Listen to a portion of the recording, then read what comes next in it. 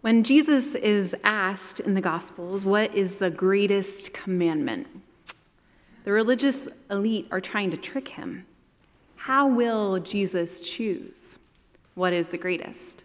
Is it to honor the Sabbath? Is it not to covet or commit adultery? Is it not to kill? We actually ask the same question of our confirmands every year. We ask them to rank the 10 Commandments in a fantasy draft-like style. Not to trick them, but to begin to see how they view them as they develop their moral and ethical framework in the world. What is the most important of these? Jesus, which is always the answer, or at least he always holds the answer, replies to this query with a threefold answer that no one can fault, not even those who are trying to trick him. He replies that we are to love the Lord our God with all our heart, all our mind, and all our soul, and we are to love our neighbor as we love ourselves. Upon these, all other commandments hang, he says. And he's right, not only because he's Jesus and he's always right, but he is also right because love is the foundation of our faith. We are called to love. And that is what Paul is addressing in his letter to the early Christians in Thessalonica. We are called to enter into relationship with one another. And in our beautiful, limited, messy human way, we are called to love one another in ways that are perfectly imperfect. We are called to love one another in ways that inspire us, in ways that change us, in ways that transform us. We are called to love one another in ways that when we look back with hearts of gratitude for all that has been. We are called to love one another in ways that truly make us who we are. A reading from 1 Thessalonians. Paul, Silvanus, and Timothy, to the church of the Thessalonians in God the Father and the Lord Jesus Christ, grace to you and peace. We always give thanks to God for all of you and mention you in our prayers, constantly remembering before God and Father your work of faith and labor of love and steadfastness of hope in our Lord Jesus Christ. For we know, brothers and sisters beloved by God, that he has chosen you, because our message of the gospel came to you not in word only, but also in power and in the Holy Spirit, and with full conviction, just as you know what kind of persons we proved to be among you for your sake. And you became imitators of us and of the Lord, for in spite of persecution, you received the word with joy from the Holy Spirit, so that you became an example to all the believers in Macedonia and Achaia. For the word of the Lord has sounded forth from you, not only in Macedonia and Achaia, but in every place your faith in God has become known, so that we have no need to speak about it. For they report about us what kind of welcome we had among you, and how you turned to God from idols to serve a living and true God, and to wait for his Son from heaven, whom he raised from the dead, Jesus, who rescues us from the coming wrath. Hear what the Spirit is saying to the church. Amen. Would you please pray with me? Lord, may the words of my mouth and the meditations of all of our hearts be in keeping with your teaching in Jesus Christ. For you, O God, are our rock, and you, O God, are our Redeemer. Amen. So I have never preached a sermon that is harder than this one. And I have never preached a sermon that is easier than this one. It feels impossibly hard to tell you all what a gift being your pastor has been. And whatever I say in the next several minutes, I know will be limited, and it will be insufficient because it is only a part. It is part of a story that is made of a million different little memories. memories that are beautiful in their specificity and that cannot be fully captured here. And I've never preached a sermon that is easier than this one, because all that I will say today echoes the word that St. Paul wrote to the people in Thessalonica over 2,000 years ago. I love you. And whenever I think of you, I will thank God. Because you have blessed me. You have made me who I am, and I am so incredibly grateful. And I know that God's Spirit will remain and will continue to be lived out through you all. Because I have seen it, I have felt it, and received the ways that God is at work through you. And it will also exist in ways that I cannot even begin to imagine. So what can I say? When in doubt, I turn to the lessons of our faith. For this Sunday, we remember all the saints, those beloved who've gone before us and entered into eternity, who are no longer physically here with us, but those who have forever changed us. Our grandparents, our parents, our friends, partners, and even our children. The people who have made us who we are. We each have folks like this that we carry with us in our hearts.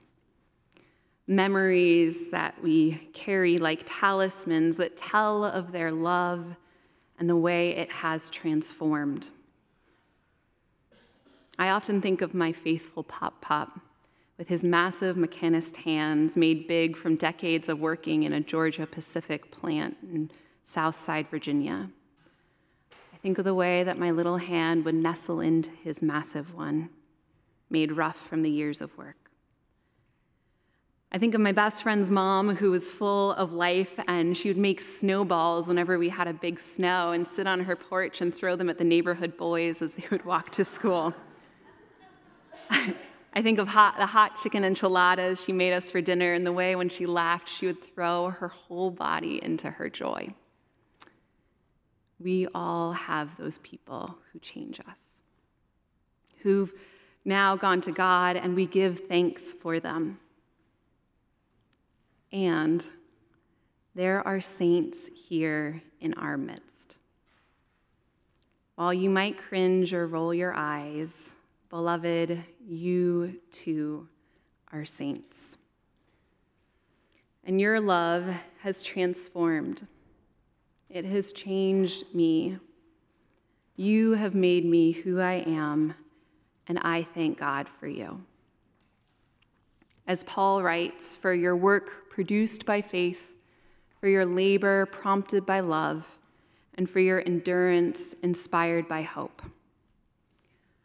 And I pray that I, like the people of Thessalonica, that I may be an imitator of you, taking the lessons that you have given me into all that lies ahead in life. I give thanks to God for you. The first thing Paul remembers in his thanksgiving for the people of Thessalonica is their work produced by faith. And your faith, people of the First Congregational Church of Glen Ellen, your faith makes others. It changes and transforms lives. I've seen this personally. I felt it personally, and I've seen it lived out communally. I remember when I was interviewing at the church and Pastor Seth took me on the very confusing building tour of the church. But I remember being so inspired when he took me through Pilgrim Hall.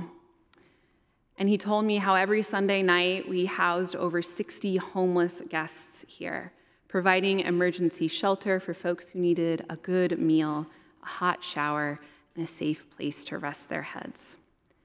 You are dedicated to not only giving folks dignity and respect, but you are dedicated to treating them with hospitality and love. I remember one member of the congregation telling me that she served her family the same food that she prepared for PADS, as she explained that Jesus himself experienced housing insecurity. I remember many of you bleary-eyed after the night shift, going home before heading off to work. I remember a high school senior who worked that breakfast shift before walking down the hill to Glenbard West for his classes. And I remember him sharing how a classmate asked him why he smelled so intensely of breakfast sausage. And then in the past couple of years, to serve guests better, you pivoted from what was known and familiar and comfortable so that folks who needed it could have more consistent housing and greater support access.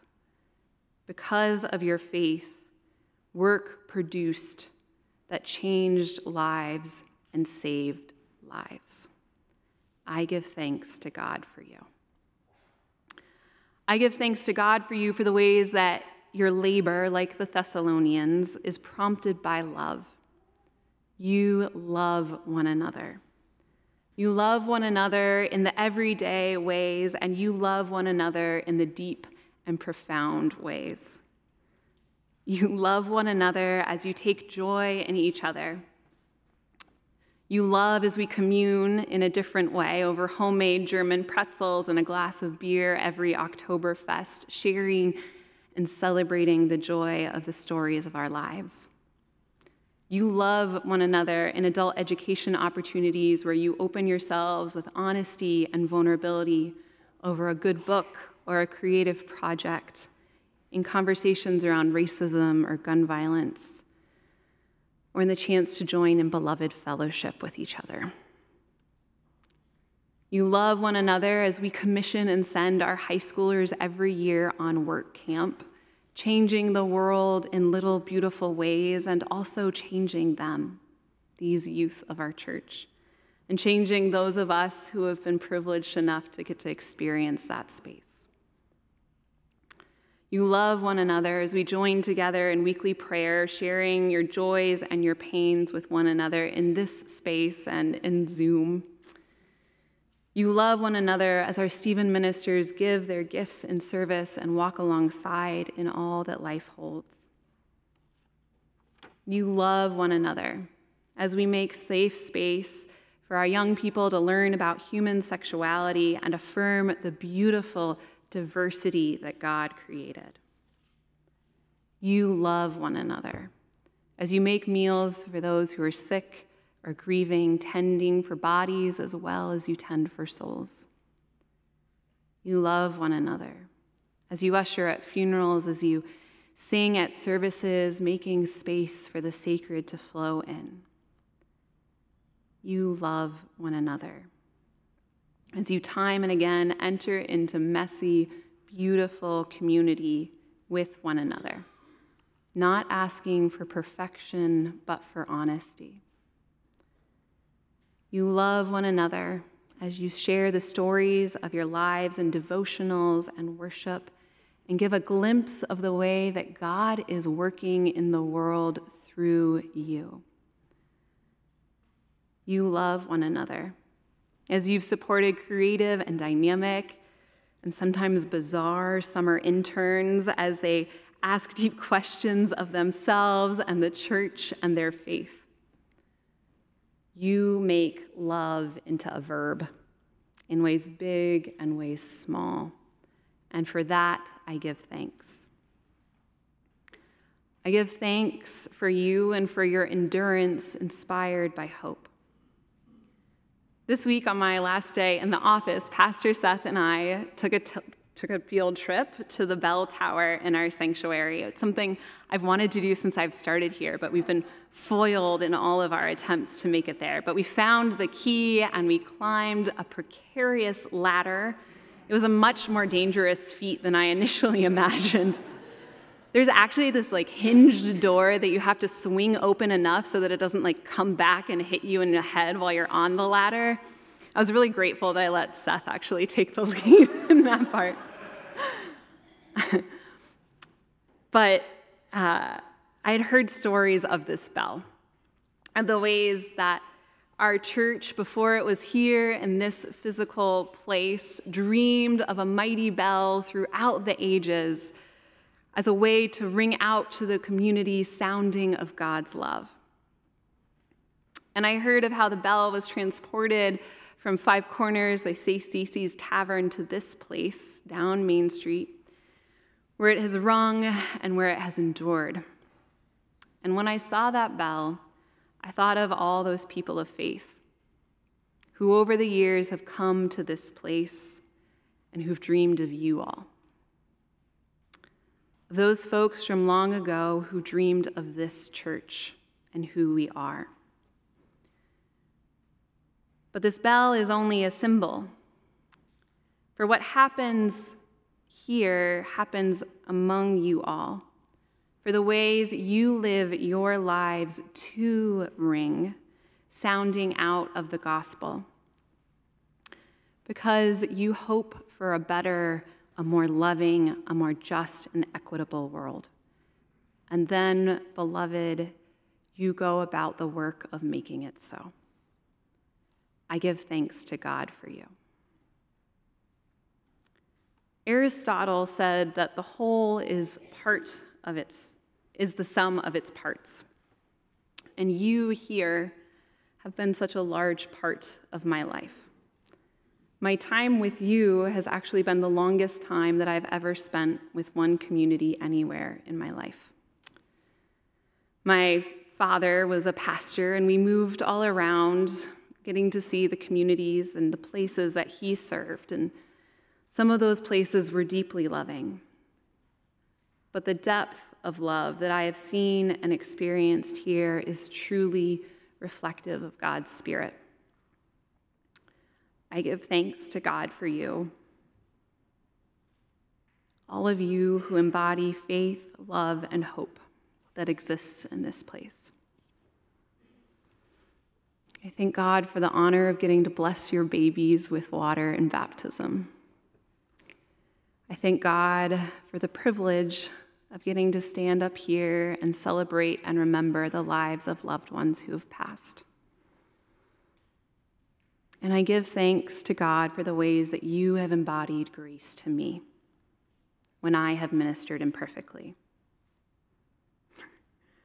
The senior high youth group used to play a game with my emails that they would check how many misspellings would exist within a given email at a time. I remember one year I said, we're going to have a secret Santa, event. And I said, a secret Santa event.